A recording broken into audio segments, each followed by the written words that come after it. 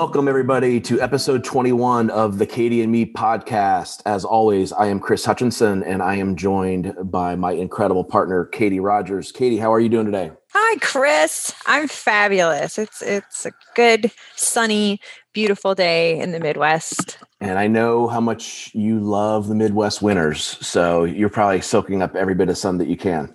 I am. I'm so excited. We got to 50 today. And one of my friends in Florida pointed out, she's like, it got so cold here. It got down to 66. And I was like, shut up. Yeah. We're also, as always, producer Pete is in the background, making sure that Katie and I sound okay. We are still utilizing Zoom. Hopefully we'll get back to our studio one of these days. But Katie and I each have a topic today that aren't necessarily linked at all. So that's how we're going to rock today. I will probably kick things off here, but before we do that, just want to thank our show partner, Audible. Audible is the leading provider of spoken word entertainment and audiobooks, ranging from bestsellers to celebrity memoirs, news, business, and self-development. Audible helps people get more stories and information through the gift of found time, which we all have been able to capitalize over this last year plus now. I think we're actually up at the year kind of anniversary of when most quarantine started. So if you haven't already taken advantage of Audible, you should now, because I think there's still going to be plenty of time for you to have some found time. So to get a free trial today, please visit audibletrial.com/Katie and Me podcast. And Katie is always spelled Katy. Katie, I'm going to jump in here and I'm going to talk about presenting to the boardroom, something that I get to do with my job on occasion. It's not always just to boardroom folks. I also do a lot of presentations and in fact have one after we record this on a Sunday evening. I'm doing a presentation for a coding high school in Seattle. So I'm going to be talking to them tonight, 8 p.m. Eastern time, because that's obviously a time difference for those that haven't looked at a map in a while. We can't travel anymore. We're so confused. I know. I can't figure out what time it is, what day it is, but I know that a month ago, I should probably talk about this. I'll talk about it after the presentation, but really cool group of high school kids in Seattle have started kind of their own free coding academy where they bring in, guest lecturers and speakers and are trying to kind of self-teach themselves code. And I came across them just doing some research and reached out to them and had a really cool conversation. And they asked if I could just talk about what my real day job is and options that high school kids may have coming out of high school. So pretty impressive group so far, to be honest. So that one will probably be a little bit less nerve-wracking. I do feel like I know enough to be able to talk competently to most high school students, hopefully. But there are plenty of times when I make presentations to C-level executives or top decision makers in organizations that I still get really nervous about, but I've kind of learned and trained myself over the years to, I think, be fairly effective. You've seen me talk a lot, Katie. I mean, I mostly can communicate pretty well, other than the fact just now as I tried to say that sentence. Just right. But I know that. I mean, you present, you're not going to say who it is, and I won't either, but you presented to like one of the biggest juggernauts on this planet this week, which was super cool. It was a pretty, and it's the most nervous I've been in a long time for sure, but it was pretty cool, pretty cool to be able to say that I presented to this organization, this company, and it went really well. So, and me, I wasn't the only one talking. I kind of led things from our side of our business, but we had plenty of other team members that helped contribute to that. So I just want to make sure that I say that. So anybody listening that I work with doesn't think that I'm claiming all the credit for this, but it was pretty exciting, particularly the size of our organization compared to this. Anytime you're in that room, it can be, very intimidating. So one of the things that I kind of do, whether I'm presenting a presentation I know really well and I've done a million times, or if it's one that we've had to make tweaks to, I just kind of embrace how I'm feeling, like physiologically. Like I embrace the nerves, or if I'm feeling really confident, I embrace that confidence. And that takes practice, and it takes a lot of time of doing the presentation or knowing it to kind of gauge where you're feeling. And you hear me talk about it. I try and squeeze it in every time. I got my master's degree in sports psychology, and there's a lot of physiological components to performing well. And that's a big part of what sports psych is about. Well, kind of knowing how you're feeling, it helps you settle in to that particular presentation. So if I am feeling really confident, that takes me to that headspace of, you know what, this is going to be a great presentation. If I'm feeling really nervous, well, then that tells me there's things that I have to do to get that confidence level up or get me to that physiological space that's going to have me being able to kind of perform at my optimal level. So it's okay if you have nerves, embrace that, but also you need to know where you are best performing when you're making these presentations. So I have a good friend of mine that he's a great presenter, but he gets incredibly nervous. And so he takes a beta blocker. Okay. He takes a beta blocker before he has to make a big presentation. There's other avenues. I mean, you can have a breathing routine, or you can get completely stoned. Yes, I'm just kidding. That. You can take like a 20 milligram gummy and see how that presentation goes. No, I don't recommend that. I don't recommend that. Okay. Don't do 20 milligrams either. So, but go ahead. Sorry. No. I'm just imagining, like, it's been so long since I've been a complete nervous wreck before I speak. And So what made this even more fun this week, Katie, is that our vice president of marketing, I got the final slides 45 minutes before this presentation, and I knew it, but I didn't know it. And so that was definitely adding to my nerves. And then our vice president of marketing was making slide changes and moving things around to get the branding look right, 6 minutes before the presentation was supposed to start. And finally I was like, you have to go sit down now so that I can try and memorize these slides and know exactly what I'm talking about. So I also don't recommend doing that. That's not the best. Be prepared is what you're saying. Do not wait. But again, we got introduced to this company through another partner company. And so they had kind of sent me, hey, these are the talking points you really need to hit. So normally I wouldn't wait to get the slides that late, but that's just how it shook out. And so really I was nervous, but I did a couple tricks that I used for myself to try and get myself calmed down and ready for the presentation. Do tell. Well, for me, I just literally walked out in the hallway and had nobody around me for a couple minutes and just kind of controlled my breathing a little bit and kind of reminded myself through some self-talk that, there's some things I say, but I won't necessarily say them here. But essentially, you're the man, you got this. You're good enough. You're smart enough. And doggone it, people like you. Maybe an F-bomb in there or something about, you're badass. I don't know, something along those lines. So kind of got myself centered, and then, was able to kind of jump into things that way. But really, I think what makes me a pretty decent presenter is practice. And I have to present so often that even live presentations, it's still practice. It's just doing it in a rhythm and kind of knowing where you are in the presentation and what prompts are going to kind of give you opportunities to talk about certain things. So I do live practice reads. I've done some live reads with coworkers, particularly on new presentations. Where I work right now, I'm getting a chance to present a lot, and we're presenting information that isn't necessarily just about the organization I work for, but we're presenting content and we're representing it as subject matter expertise in particular areas. And so we're rotating new content in every month when we're making these presentations. And so it's not necessarily information that I already know, it's not the same presentation every time. Yeah. So I make sure that I do some practice reads and some practice reads with coworkers to try and get the timing and the flow down. Because if you feel comfortable and you have your timing down, you can kind of, settle through anything really, as long as, you have that level of comfort. So to me, that's the practice makes perfect is really, really true with presentations as well. And I would definitely recommend doing some live reads with somebody that will give you constructive real world criticism to make that presentation the best that it can be. And then here's another real big piece. And I've done it before, but don't just read the slides. Nobody wants to sit in an audience and just have slides read back to them. I try to use the words on the slides to help me refocus if I lose my train of thought. So if someone interrupts me or somebody asks a question, which in boardrooms is a lot more common than if you're just doing a presentation at a seminar. Usually people are going to sit quietly for your 20 or 30 minutes and then ask questions at the end.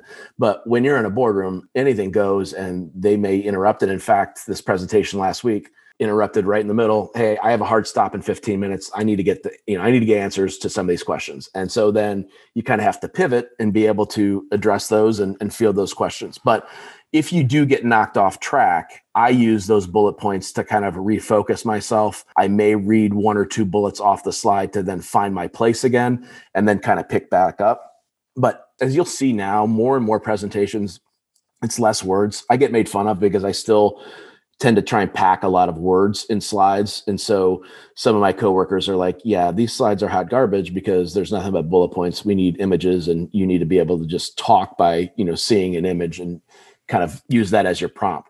So most presentations that you're seeing now are usually much more visual, and then it's up to the person that's presenting, to kind of fill in. Explain. Exactly. Yeah. So which I'm good at, but it takes practice. And I will always have some verbiage on slides because I don't like using notes. However, if you are a note person, definitely use notes and don't let yourself be stuck out there without, a life preserver. But for me, instead of having like notes worked into the slides or a separate set of notes in my hands, I usually rely entirely on the presentation itself and use some of those words as to be my talking points. Well, I mean, okay, so, I'm kind of all over the place all the time. If you give me something to read on the slide, I will stop listening to you. I will read it, and I will read it over and over. Like if you give me something to engage with, to read, I will start not like tuning you out.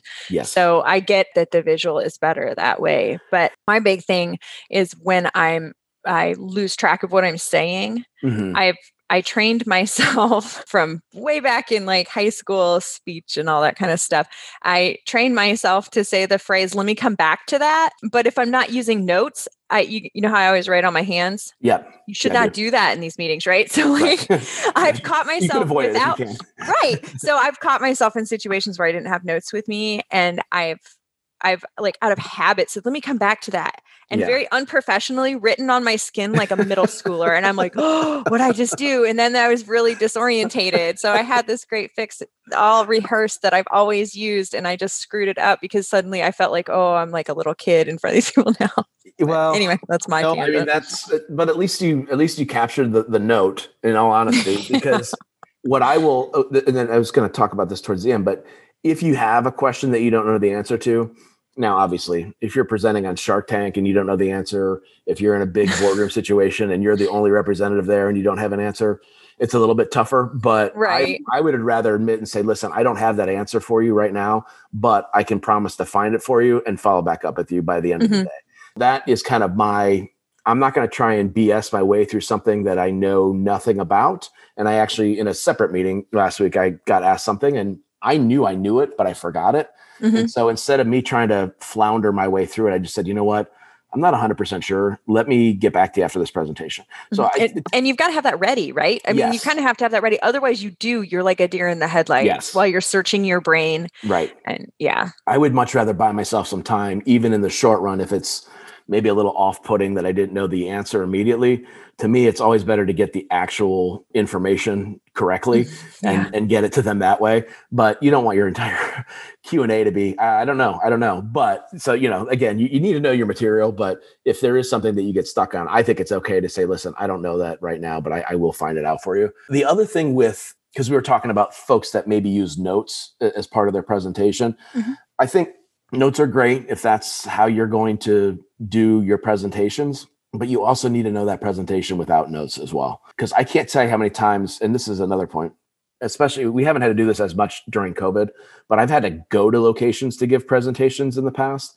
And you want to have your presentation in any and all formats possible. I even bring like a hard copy with me in case every piece of technology breaks down, that I can at least still have something to talk to them about. I have it saved as a PDF. I have it saved as a PowerPoint. I'll have it in a flash drive. I'll have it on my computer. And that's just part of me being OCD. But I've seen situations, and I had one professionally where literally 30 seconds ago, the presentation just disappeared from my computer and I could not find it. And it was my turn to go and present. And I had to do it all off the top of my head, which was incredibly challenging.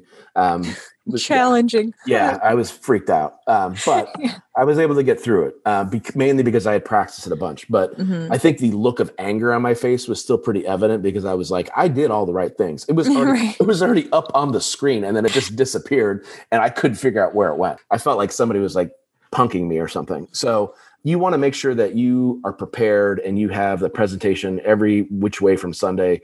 Anytime you have to go and make that presentation, don't rely on their technology to be accurate. I always bring like an extra plug-in cord. I always try and figure adapters. out what type of device I'm going to be showing it on, all of those things, so that I can try and alleviate as much of the exterior stress as possible. So then it's just a matter of, being up in front of these folks. And I know I'm coming up in my time here, but all of this. So you have to practice all this, have these, real trusted dry runs with people that you work with, people that aren't just going to say, oh, you're a great presenter. Have them like really dig in and how can you make it better? And it does take a lot of practice. And I know speaking, it's like one of the top fears of people like all over the country, right? All over the world. It's like death in public speaking. Yeah, exactly. So I get it that some folks are maybe more well-versed in it. And everyone's always like, oh, Hutch, you're saying external facing personality. And I can't ever see you getting nervous, publicly speak. I was nervous this week. This was the biggest presentation that I've ever been a part of or led. And I was nervous, and it didn't help that 5 minutes beforehand, we were still messing with slides. So I was definitely out of my comfort zone, but having been in business now for however many years, I'm 48, and having done this a lot, I was able to rely a lot on past experiences. And I think that helped me pull through it. And I was fortunate in that this presentation, we were talking about things that I'm really comfortable with. So it was a little bit more about the organization and not necessarily brand new subject matter material. So that kind of helped me as well. It was just in a different format. And, I wanted to make sure I didn't, trip and stumble through that. But it's okay to be nervous. But the only way you're going to get better at it is practicing it. So unlike what I did with my master's degree thesis, where I crammed and waited to the very last minute for my exit oral exam. Again, doesn't recommend that. No, I don't recommend that.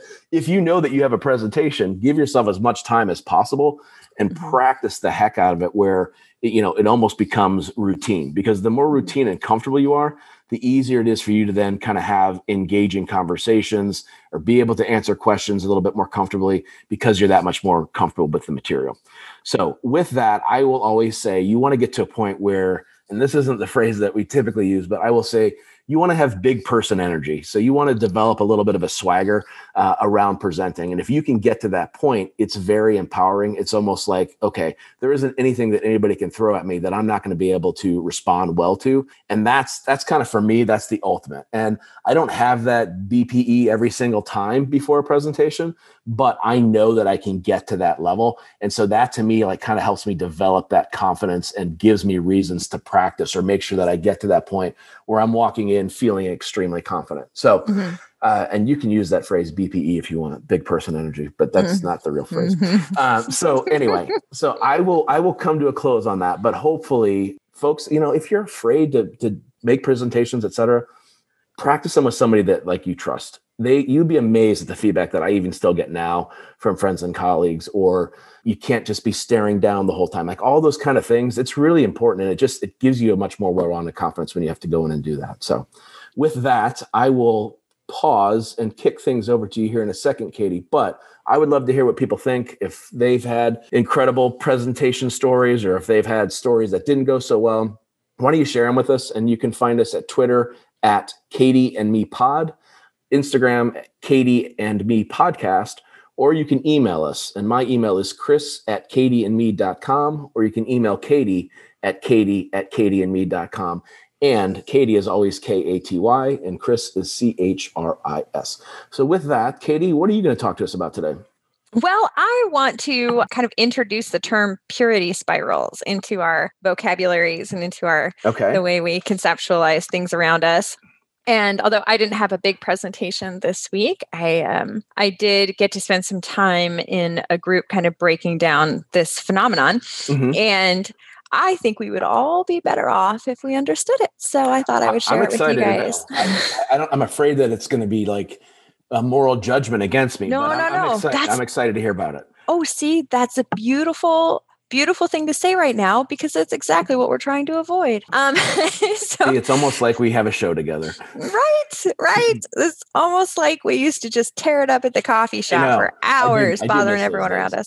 I miss those days. Anyway, so let me introduce you guys to this idea if you haven't heard about it. About a year ago, a friend of mine was telling me about this thing that he had listened to or read on BBC about a gentleman who is a knitter. Mm-hmm. And my friend described the story and used the term purity spiral. And I was like, I think it's self-descriptive. I think it's self-explanatory. So anyway, so what I was going to do is I'm going to read you the two definitions that are the first things that'll come up for a purity spiral, and then we'll talk about it a little bit. But Urban Dictionary, my favorite, it says that it's a social ratchet effect within a community. It's a process of moral outbidding, unchecked, which corrodes the group from within. Ooh, intriguing, right? Wow. Rewarding those who put themselves at extremes and punishing nuance relentlessly. And it's not to be confused with virtue signaling, woke culture, or online mobs, although it is frequently virtue signaling. They're just not the same thing. So it usually takes place within a defined community where being like holier than thou or purer than thou is rewarded. And those who have divergent ideas or who are trying to capture nuanced ideas, it says are considered less pure and are punished. Wow. So that's that. Yeah, I know, right? That's a little heavy. No, I like it though. I like it.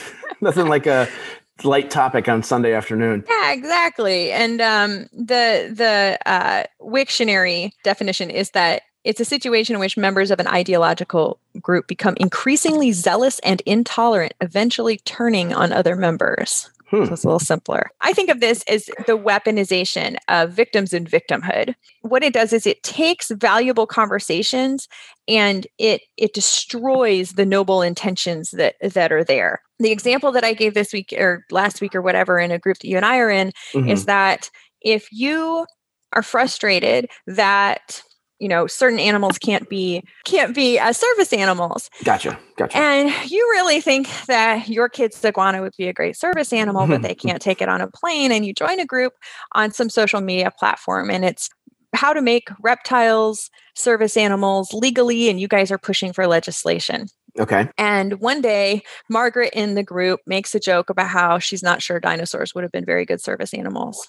And Karen comes along, and Karen shames her for thinking this, right? Now, the comment could have been very lighthearted. She could have been very serious. She could have wanted a conversation, or she could have just been having fun. She's on the same side with Karen, but Karen is angry because she crossed the line and Karen is holier than thou. So Karen's going to attack her for this. She's not going to find out what the intention was. She's not going to allow her to have any differing view. Suddenly, if you are in the Reptiles for Service Animals legislative lobby group on social media, you had better toe the line that Karen is enforcing. And Karen is engaging in a purity spiral, and anyone who jumps on is also engaging in that. My favorite real life. Yes. Go ahead. No, go ahead. Oh, my favorite real life example is like the French Revolution. / revolutions, the whole series where they just ended up eating their own. And growing up in like a very religious tradition, we see this happening in religious communities fairly regularly, right? It's just, you have to get stricter and stricter and better. And this person's better than this person. And this ideology is stricter than this one until they've eaten their young. Right. And if you don't, then you're shunned or you're excommunicated or, any variety of those. Yeah. So this is the thing. And you'll occasionally see this happen wherever you fall in whatever ideology. There's a potential for this to develop where people get aggressively morally superior to others. What do you think what do you think drives that moral superiority? I'm just curious, because you can see it unfold in certain religions. I grew up Irish Catholic, sorry. I just happen to be Irish, but there's the people that still don't eat meat on Fridays. And, there's always this like one-upsmanship of, well, I'm a better Catholic than you. And all of them are better than me now because I don't practice and haven't for a long time. But you could kind of see it in church of like, oh, you go to church every Sunday. Oh, well, I go to church, but I'm also in the choir. And we meet on Wednesdays, or, I also go to, extra Bible study or whatever. And so it's always like the kind of one-upsmanship mentality, which to me, and maybe this is a whole different topic, but doesn't that kind of defeat the whole purpose of religion and why isn't the whole purpose is to, like, you're trying to, care for your fellow man, et cetera. It's amazing to me, like how quickly it can become, who's a better Christian, or who's a better Scientologist, or, whatever. It's really, yeah. And it, again, it happens in a lot of religions I can think of, right? But you have different sects, you have different groups, and one is much stricter than the other. And they take the ones who aren't as strict and they say, you don't count, you're not good enough, right? Yeah. Like you're not getting into heaven or whatever your religion's thing is.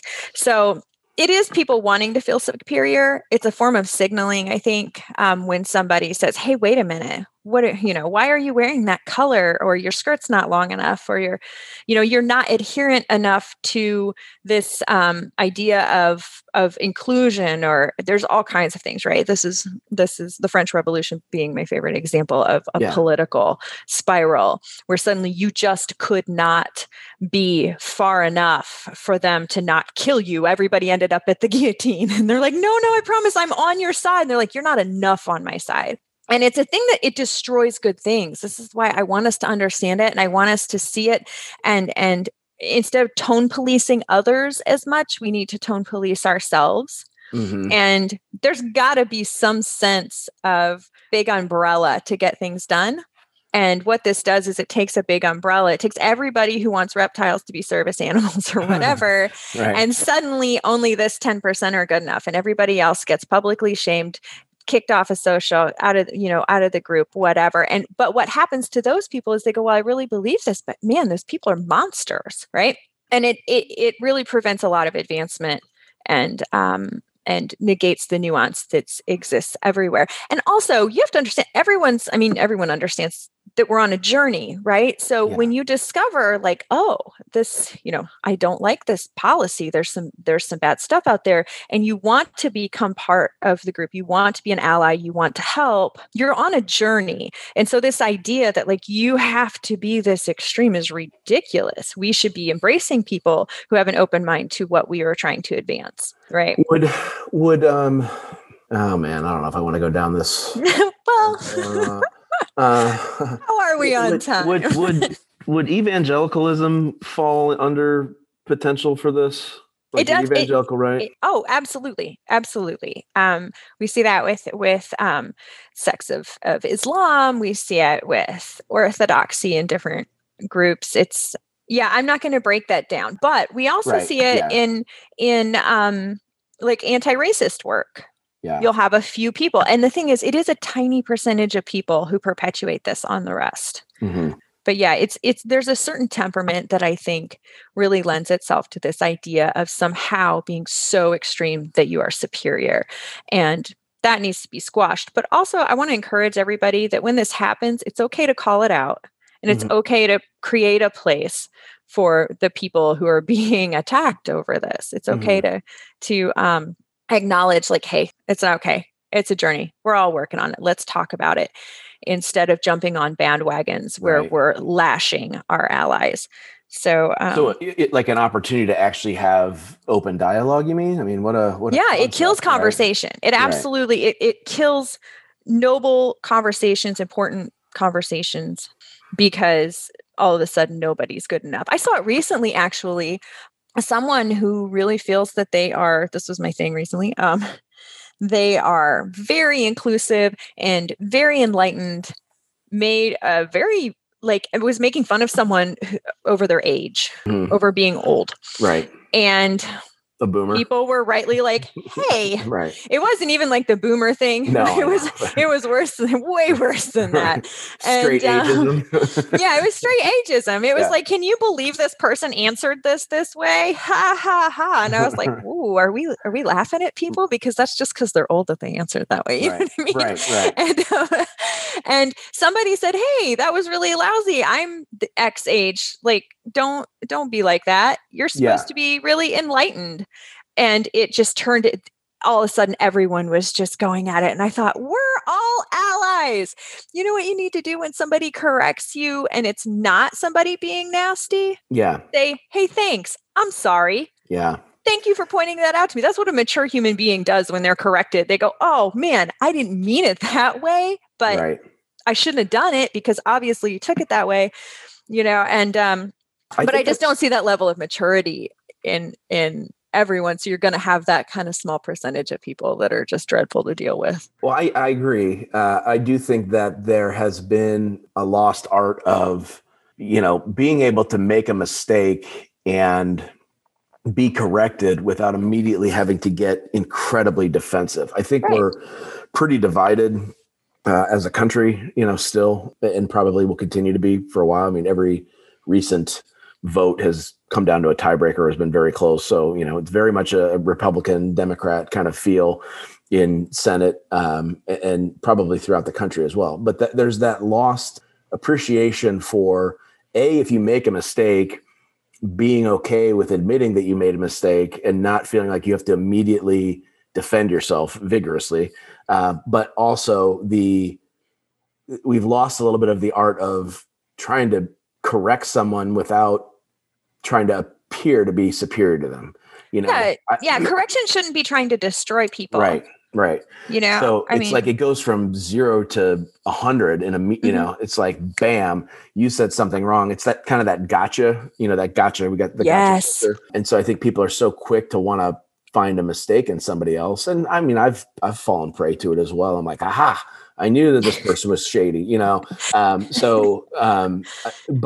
that having that opportunity to have a more open discussion, particularly amongst allies, I think is really important. My work, I definitely consider myself an ally to a number of underserved communities, but I also realize that I'm still a straight white man, aging old white man that maybe doesn't have all the answers, and being kind of corrected or reminded, hey, that could be perceived as mansplaining or any number of, things that I may have done wrong.